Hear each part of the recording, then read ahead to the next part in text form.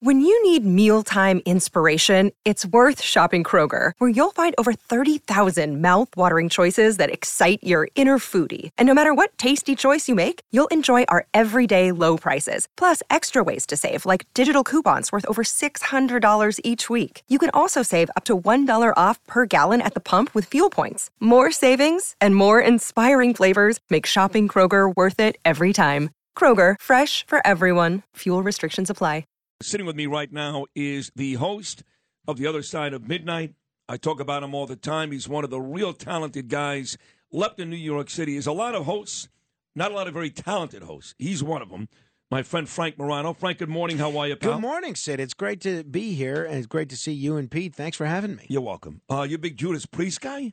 I like that song because the whole after midnight connotation of it. Oh, right. That's right. Yeah, rocking after midnight. So do you play that for your show? Once in a while, yeah. The first 3 hours we play Enter Sandman, right? And then the last hour it's I'm Not Tired Yet. Did you text Mariano Rivera and ask if that's okay? No, I got permission from Billy Wagner.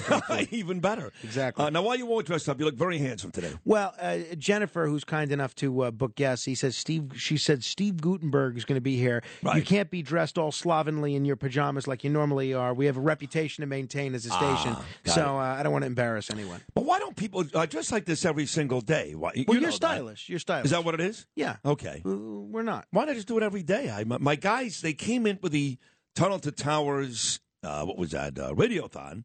And Phil, for example, wore a turtleneck and a pair of slacks. Alec wore a sport jacket. They looked good. And now today they're back to looking like scumbags. Why? What is the... I guess that's the nature of radio, right? That's why you go into radio, especially in a behind-the-scenes role rather than TV. But a lot of other broadcasters have taken your approach. John Gambling, for instance, always... John A. Gambling, always dressed very to the nines. Classy Joe guy. Franklin always approached the microphone wearing a suit and tie. He loves Stripes matzah. And Dominic Carter always wears a tie, yes, Dominic looks very, very nice, yes. Yeah. And Imus wore a cowboy hat. Well, why did he do that, Frank? What was it? You got me. You'd be the person I'd be asking that to. I have no idea. Know. It was the silliest thing I've ever seen. Right. Dumbest. Here's what we'll do. Where is Lou Rufino? Because I get yelled at now for the clock. This is a new thing. So I have to break at like 48, break up the momentum from the guest, take like a 2-minute break, and then bring the guest back at like 50-51. To take them back to the top of the hour. But if it's not a network show and there are no affiliates depending upon you to break, why do you need to break at 48? You know, Frank asked a very interesting question, which I've been asking for months, but they claim it messes with the clock. I have no patience to argue. Well, what messes with the people listening is they're hearing an enjoyable conversation, all of a sudden to be interrupted and say, all right, see you later. I couldn't agree more. Bo Dietl complained about it yesterday. I'm not complaining. I want to be on record. Can you take us to break, Phil? You know how to do that? I guess he does. We're going to come back with the very talented and entertaining Frank Morano discussing a wide range of topics from Kathy Hochul's State of the State to my man Chang in Brooklyn to what's going to happen in that big council race in Brooklyn as well. More with Frank Morano right after this.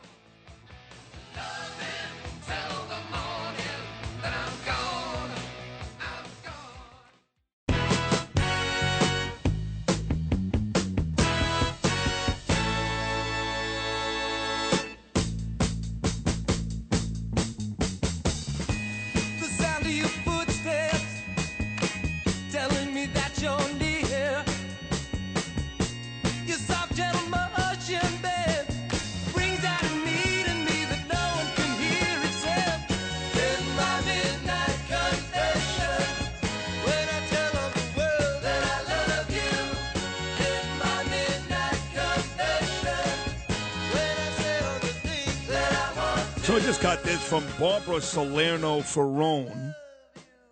Hey, listener, she said, in my opinion, when you have Curtis on, I turn the radio off. I don't care for him. That Guido voice he has is irritating, and he's not very compelling. Plus, he never misses an opportunity to talk about you and how he's the reason why you're back on the radio in New York. I'm having this dilemma, this fight in my own head here. I decided to bring Curtis on not once a week, but twice a week. But I guess he does this afternoon show, which I don't listen to. And he thinks he's being funny. but I'm getting messages from listeners that he's being really vicious and over the top and not funny. So now I think I have to scale it back to once a week or maybe not at all. What do you think, though, Frank? I think you should. He also makes fun of you all the time. Oh, constantly. Yeah. But I don't mind. It's great promotion, and he does it sort of with very tongue-in-cheek. Honestly. No, but I always said that, too, but now I'm getting, like Bob Cornicelli, for example, he ran against Andrew Galbarino. Mm-hmm. He sent me a text the other day. He said, that was not tongue-in-cheek. That was flat-out nasty. When Curtis doesn't like someone, and I think you know this better than anybody, he really just doesn't talk about them. Now, also, you've got to feel... Are you nuts? He can't stand Mayor Eric Adams. Well, that's all he talks about is Adams all day. I'm talking about in terms of radio, right? Yeah. If you listen to if you want to know who Curtis doesn't like, listen to the people that he doesn't mention. No, I understand that. I know his shtick, but when it gets to the point where my phone is blowing up at 1 o'clock every afternoon, I don't want to deal with that. I don't need it. So you're making programming decisions based on who's deciding to text you at what time? Well, they wake me up in my nap. Right. Okay. I got to take a nap every day. As long as everybody knows the keys to the kingdom here and how guests are booked, right. I think that's the important thing. I got to blow him out. I have no choice. I think also a lot of the people, they take Curtis seriously when he shouldn't be taken seriously. 100% true. And I've told these people time and time again, it's all shtick. Right. And they come back and go, it may be shtick, but it's getting nasty. Mm-hmm. And I don't care. Again, I don't care. But I can't be woken up from my nap. I need to sleep in the afternoon. You can appreciate that. The do not disturb option? I can't do it. No, I got the mayor texting me, and I'm talking to Trump. I got a lot going on here. I mean, come on. I can't argue with that. Yeah. The state of the state last night, the governor, how did she do? Yesterday afternoon, mediocre. Yesterday afternoon. Yeah, right, it was a mediocre delivered speech.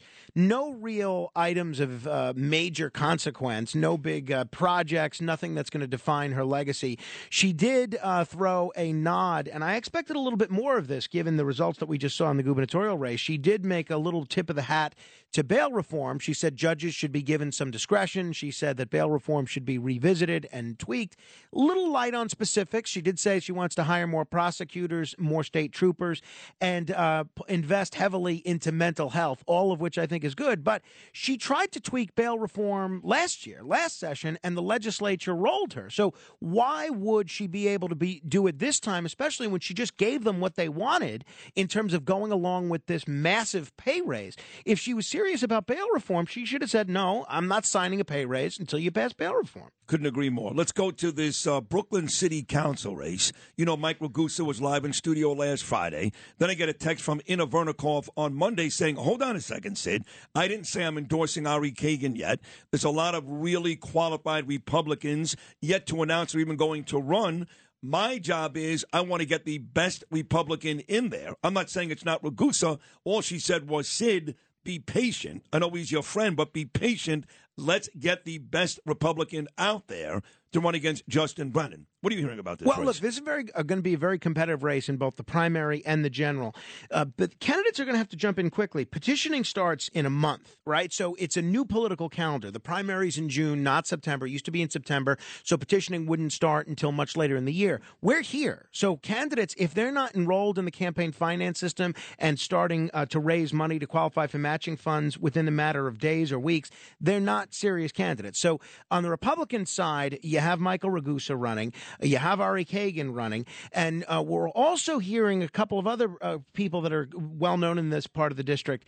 Liam McCabe, who's run for the seat before, and Brian Fox, who ran for the seat 2 years ago and almost won. He was ahead on Election Day, and it's only once those paper ballots were counted that he didn't emerge as the winner. And then they're talking about maybe a female candidate jumping into this race as well.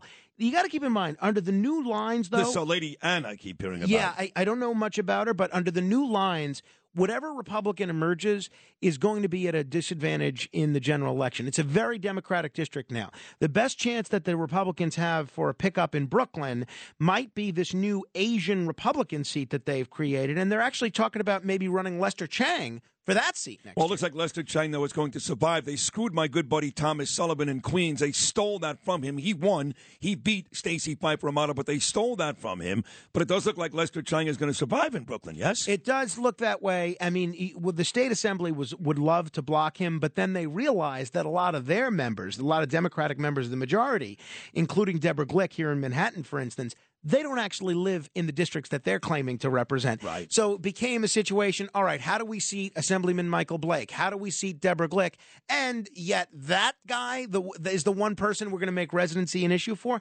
Come on, this has gone on for years in Albany. And if they were going to raise an issue, it should have been done at the time of petitioning. And I think everybody realizes that. You want great. He's going to have a problem Who's with this, Lester Chang, with the rent-controlled apartment, right? Yeah. Because that's something you're only supposed to take if it's your primary residence. Right. And it looks like maybe that might not have been an appropriate thing to take. But that's not a matter for the state assembly to decide. That's a matter for, I don't know, an ethics violation or a prosecutor to look into. Well, so we'll listen, see. Thank you for coming in this morning. Oh, you were here anyway. You did your own great show. Thank you. Well, thank you for staying. And you were great, and I love when you come on the show. People love when he comes on the show. See, all the feedback I get back when Frank Morano's on is great. And with Curtis, it's not so good. So let me preemptively say, Sid, I love you too. Thank you. I love you. Usually you won't say that. Frank's like, okay, see you next time. I told you what Ian Eagle once said. He said, yeah, love, I don't know. I'm fond of you, but I'm not going as far as love. So thank you for that. Frank Morano, thank folks. You. Every overnight here on WABC, he's a great radio host. He gets tremendous ratings on the 1-2 punch of Morano and Rosenberg. Mornings at WABC make it a great day for the rest of this cast.